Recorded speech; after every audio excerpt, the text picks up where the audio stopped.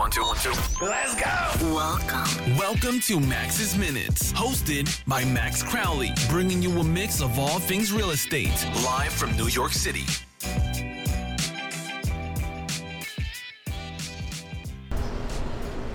Hello everyone, and welcome to episode 9 of Max's Minutes. Today I have with me a very special guest, fellow Compass agent and the principal of my team, Julia Hoagland. You can find more about Julia and her team on her Instagram page, the @JuliaHoagland team on Instagram. And I'll also have links in the bio of this podcast to our team page and some more information there.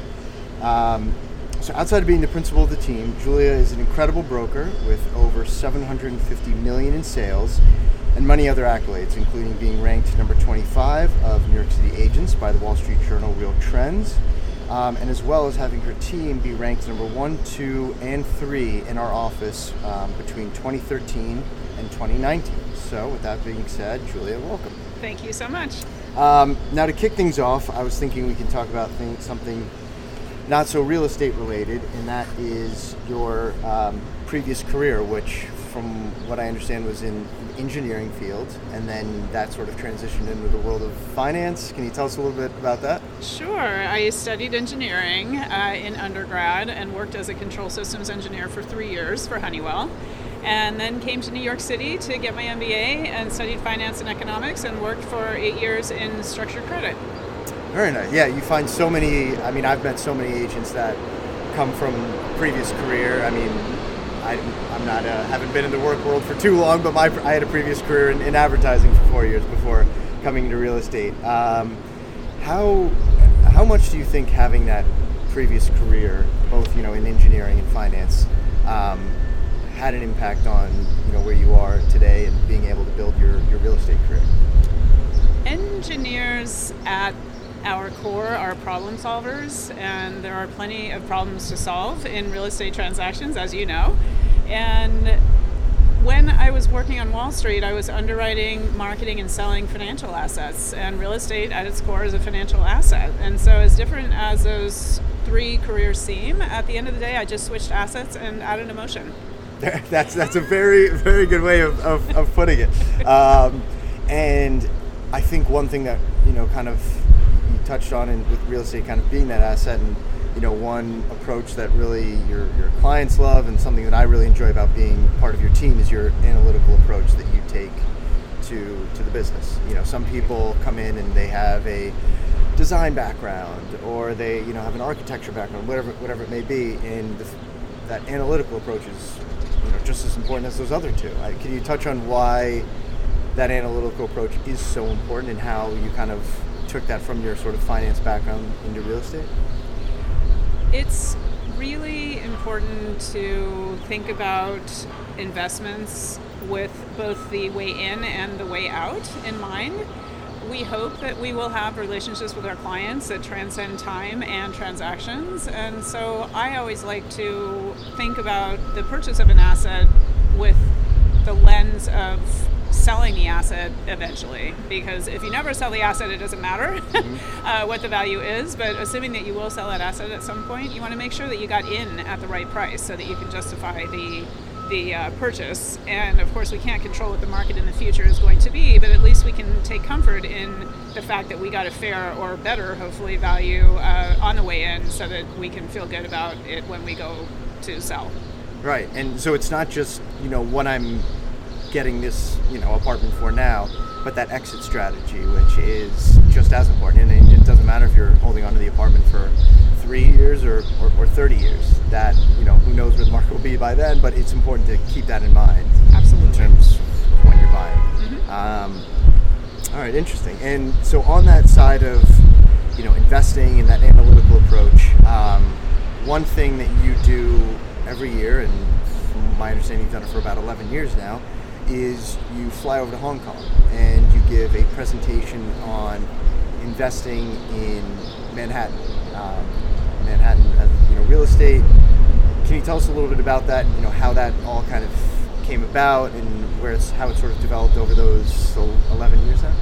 Sure. I have a client who has become a good friend of my husband and I, who got transferred to Hong Kong with Ernst & Young. And he knew that I had a lot of contacts from my previous career in finance in Hong Kong, which is another financial hub. And he made the suggestion that why don't I come over and talk to people there, since I had those contacts. And I said yes, and just kind of dove in.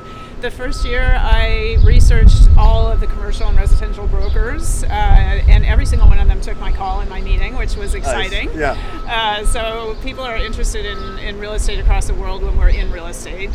And that, along with the NYU connections that I had, and also my contacts that I had developed in finance, filled my calendar. Yeah. From morning until night. I was completely exhausted because, of course, when Hong Kong goes to sleep, New York wakes up, and my team was smaller then. And so the next year I decided that it would be much more efficient, since a lot of these conversations were very much overlapping about the exact same subject, to host a presentation and have 30 to 50 people in the room to explain the ins and outs of New York City real estate. And I've been doing that for 10 years. That's incredible. And just because I feel like there's so much, I mean, to your point of Hong Kong being another sort of financial capital of the world, there are so many people that want to diversify their portfolio and invest in attractive areas like Manhattan, whether it's they want to buy for a child that's going to go to college over here, or just purely to rent out. So that's a very interesting approach and very creative of you in sort of starting that whole presentation. Thank you. So I guess on the note of being an investor, and we'll kind of pretend that I'm sitting in this Hong Kong presentation, and I know nothing about investing in real estate, but I have a lot of money. I was thinking I could ask you a couple, sort of investing 101 questions. Of course. So to start things off, there's two types, or there's many types of real estate in New York, but two of the more popular ones are condos and co-ops. There's a big difference between the two. Can you explain what that is and what makes one more attractive than the other in terms of an investment? Sure. So co-ops are really good investments for primary residents. And I am a primary resident in my co-op that I own. The reason that we bought it is because you get more for your money in a co-op, and part of that is supply and demand. There are more co-ops. 60% of the housing stock is co-op, and so there's more of them, and the greater the supply, the lower the valuation. So we like that about it. Also, the co-ops tend to have lower monthlies, and it's always nice to pay less every month for your maintenance. So that's nice. And co-ops have restrictions on use, and you can't buy a co-op and rent it right away. And so as a primary resident, you're not competing with investors, because investors is not an appropriate asset for an investor to buy. The downside to co-ops, and it's actually kind of a downside and an upside, is that co-ops are entities upon themselves. The building itself is a corporation, and that building therefore can leverage itself. And you can take out a mortgage on a co-op, and that's helpful if you're funding projects, because you don't have to pay for them all at once. You can pay for them over time, just similarly to when you get a mortgage to pay for an apartment over time. The downside to that is that as a purchaser in the shares of a co-op, you're buying into the assets and the liability of the corporation. And so you have to be very diligent about reviewing financials to make sure that there is smart financial management going on at the core of the building's level. And so in a sense, with these co-ops, you're sort of buying into a share almost of stock within it. You're not owning the actual physical bones of your apartment. You're just sort of buying that share within sort of the entity, as you mentioned. Whereas with a condo, it's kind of the opposite. You're actually owning that real physical apartment. Yes, I mean, they're both ownership structures. With a co-op, you own shares that give you the right to use the space that the shares are allocated for, whereas in a condo, you own the actual taxed lot that is that, apartment with four walls. Another benefit to buying co-ops, I should mention, are the closing costs, because when you get a mortgage on a property, it's a mortgage to buy real property. And so you get a mortgage when you're buying a condo because it is real property.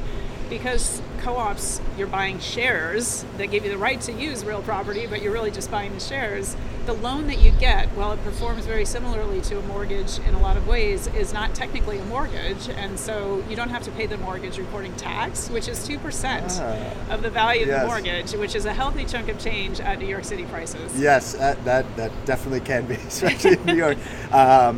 So being a investor sitting in your Hong Kong presentation, I would probably want to lean more towards the route of a condo if it was something where I want to buy it and immediately just, start renting it out to somebody. Okay. Yeah, and condos have other benefits. 40% of the housing stock in New York City that's for sale is condo, and so if you look at supply and demand, which Macroeconomics 101 tells us dictates value, you're buying into a lower supplied asset, and so the value is held a little bit more firmly in that sense, just because there are less of them. Okay, interesting. All right, so one of the other terms that I'm seeing as being an investor is something called a 1031 exchange. Can you explain what that is, please? Yes, Section 1031 of the U.S. Tax Code enables one to defer capital gains on sales of commercial real estate indefinitely into the future, as long as you invest the proceeds of that sale into another commercial real estate asset within a certain amount of time. And that can be in New York or it can be anywhere in the U.S. Okay, so if I just bought a 2-bedroom apartment for $2 million, when I go to sell it, those sale proceeds, as long as I reinvest those in something sort of at that sale price or greater, I can sort of defer those capital gain taxes. Exactly. Right. And again, we are not tax professionals here on the on the end of this recording, but it's just one of these terms that you come across in the world of investing in real estate. Yes. Another thing that you talk about, and with the team, and definitely a lot in your presentation, is the absorption rate. Can you explain what that means? Yes, the absorption rate is the number of months it would take at the last 6 months average rate of sales to absorb all of the current inventory in a specific market or submarket. Okay, so I was reading how Midtown West has a lot of developments, but they're not being sold. A lot of them are still vacant.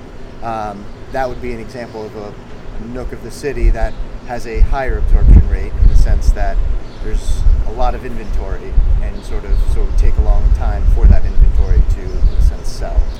Correct. So Okay. there are, when I last looked, over 30 months worth of 3-bedroom condominium inventory in the Midtown West market. And what that means is that buyers have the upper hand, because developers or sellers have a lot of competition for their attention, and therefore buyers have leverage. Okay, so I'm leaning towards Midtown West as being an investment here, and one thing I've heard tossed around is there are pre-war and post-war buildings, and they seem pretty straightforward. Pre-war is pre-war, right? Correct. Same with post-war is post-war. Is there one that's sort of better in terms of an investment, if I was looking at it, or is there not really that much of a difference? My opinion is that pre-war condos are the very best investments in the entire city of Manhattan for several reasons. One is going back to supply and demand, Microeconomics 101, most pre-war buildings are co-ops, and so if you find a pre-war condo, it's a rare asset, and rare assets hold value better. The way that the convoluted New York City taxing system works, which could be an entire other podcast in itself, puts taxes on older buildings at less money than the newer buildings, so you have lower monthlies, which helps investment because we're all about yield. And my personal opinion, and this is purely aesthetic and up to personal determination, but is that pre-war just has character that post-war doesn't have, and they're not building any more pre-war buildings, and so it's just you get to have something that not very many other people have. They definitely designed them in a way that sort of can't be replicated in today's world. It's hard, It's hard. All right, well, thank you. That was very helpful. Absolutely. So, unfortunately, right now we are recording this podcast in the midst of the terrible COVID global pandemic, which has, impacted people's lives in so many ways, of course, from a health perspective, and, that being the most important. And Manhattan is sort of the center of this pandemic. And for those that are listening, we are currently on Julia's rooftop in the East Village, recording this at a social distance. Try to get creative with it, so if you hear some elements in the background, that's that. But no, in all seriousness, we're recording during this time, and the pandemic has really impacted the city. I mean, the whole world, but especially New York.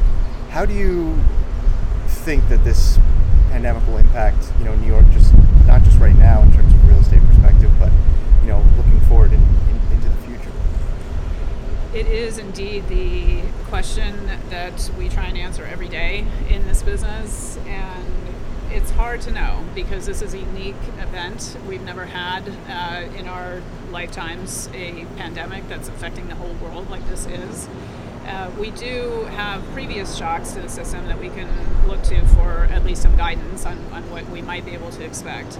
The most recent two were, of course, the financial crisis of 2008 and the terrorist attacks of 9/11.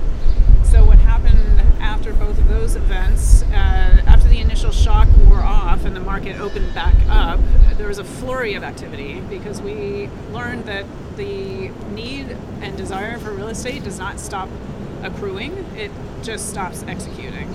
And so we expect that that's going to happen after the market opens back up in the coming weeks. Right. And in terms of how we went into COVID, I think is also important to note because, on 9/11, we were in the middle of a dot-com recession. And so we were already under financial pressure there. And with 9/08, of course, was caused by fundamental issues in the financial and housing markets themselves. So clearly a different issue there than we are in today. When we went into COVID, the New York City real estate market was actually starting to strengthen after around 2 years of softness. We had record high stock market. We have still record low interest rates, so affordability is great. Low unemployment. Economically, we're looking pretty strong. So the other thing I'll mention, 9/08, we didn't know what was going to fix it. We threw a bunch of mud at the wall in terms of stimulus and TARP and all kinds of things until something worked, which ended up being mark-to-market accounting. With COVID, we know what's going to fix this. Right. It's a vaccine. Yes. And that's going to happen sooner or later. So the short-term impact is hard to argue against, that we're going to have some sort of an impact just because of the economic decimation that's happened. I have hope that it's going to be short-term indeed, and as always, I remain bullish on Manhattan over the long term, and we've proven ourselves. I mean, we had another global pandemic, we had 2 world wars, we've had, as just mentioned, a terrorist attack and another massive tax change in the 80s, and financial crisis, and the obituary of New York City has been written many times. Yes. And here we are still standing today, so I'm optimistic about the future. Yes, and as am I, and I think the bottom line is, New York is resilient, and it sort of bounces back with passion, and always sort of finds a way to come back in many strides, which is the key. And there's just so much activity. I mean, on the west side of Manhattan, they're building its own little version of Silicon Valley to an extent. I mean, there's just so much talent and passion to the city, which is really going to be makes it attractive, and it will bounce back. Yes. And TikTok, I understand, just signed a fairly substantial lease in that Silicon Alley area. I mean, literally within the last couple of weeks. Yeah, so, something like 200,000 square feet or something, exactly. And that's definitely a big chunk of space to be signing during this time, and a sign of optimism, which is good. Okay, so kind of switching gears a little bit. You've been a New Yorker for a little over 27 years now. So having that local perspective, I was figuring I could just kind of get an insider scoop a little bit, if you will. So in terms of favorite neighborhood, I mean, I already kind of know the answer to this, but for those that don't know Julia, what is your favorite neighborhood in the city? East Village, all the way. All the way. And where we are standing, where Julia lives, it's a beautiful place to be. Tompkins Square Park is in full bloom, so it's definitely a very great place, nook of the city. Favorite restaurant? You're coming out of the pandemic. What's one place you're excited to go eat at? Del Frisco's. Del Frisco's, awesome. That's a fantastic answer. as we emerge into summer, do you have a favorite sort of summer day, hangout, escape from the apartment? Where are you headed to? I love Columbus Park down in Chinatown, where all the Mahjong players are. It's such a cool slice of a completely different culture within walking distance. Yeah, and it's one of those things where you wouldn't know it exists. You could just totally walk past it unless you knew about it, but it's, to your point, I mean, it's such a unique little place with a lot of culture, so, okay, great answer. On a real estate front, do you have a favorite building? It could be residential, commercial, one you've sold in. I love the clock tower in Madison Square Park. Yes. It's just so regal and so like pre-war and so unique, and yeah, it's my favorite. And I think from your rooftop, we're like getting a little bit of the glimpses of. You can see it. Of the crowd of the building there. Yep. Okay, that's great. You're heading to a showing, subway or taxi? Subway. Depending on how much time I have. Depending on how much, right? Exactly. All right. Pre-war or post-war building? Pre-war. Okay. You get to choose townhouse or penthouse? Penthouse. Okay. And it's not. Is it because of the views? Is it what? Do you have any penthouses that were your particular favorite, or do you just like the quiet and being on top there? I love penthouses because there's no one above me, and I like having an outdoor space that usually comes with penthouses. So Yes. they don't need to be high up. They Yeah. can be, some of my favorite penthouses are in Soho in the 6-story buildings. Yeah, and I mean, to the south of us, we can see 56 Leonard, which I know they have quite the impressive penthouse A lot of views. penthouses Yes, there, exactly. All right, well, Julia, to kind of wrap things up, I always like to end each episode with a little piece of advice that, listeners can kind of take away with them.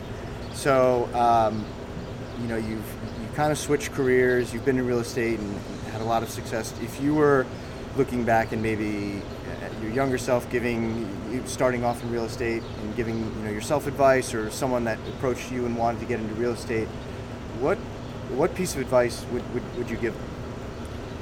As someone who started on my own with really no information or education, I recommend joining a team. And it's important to find a team that shares your values and your style, because everyone is different and approaches it in a different way.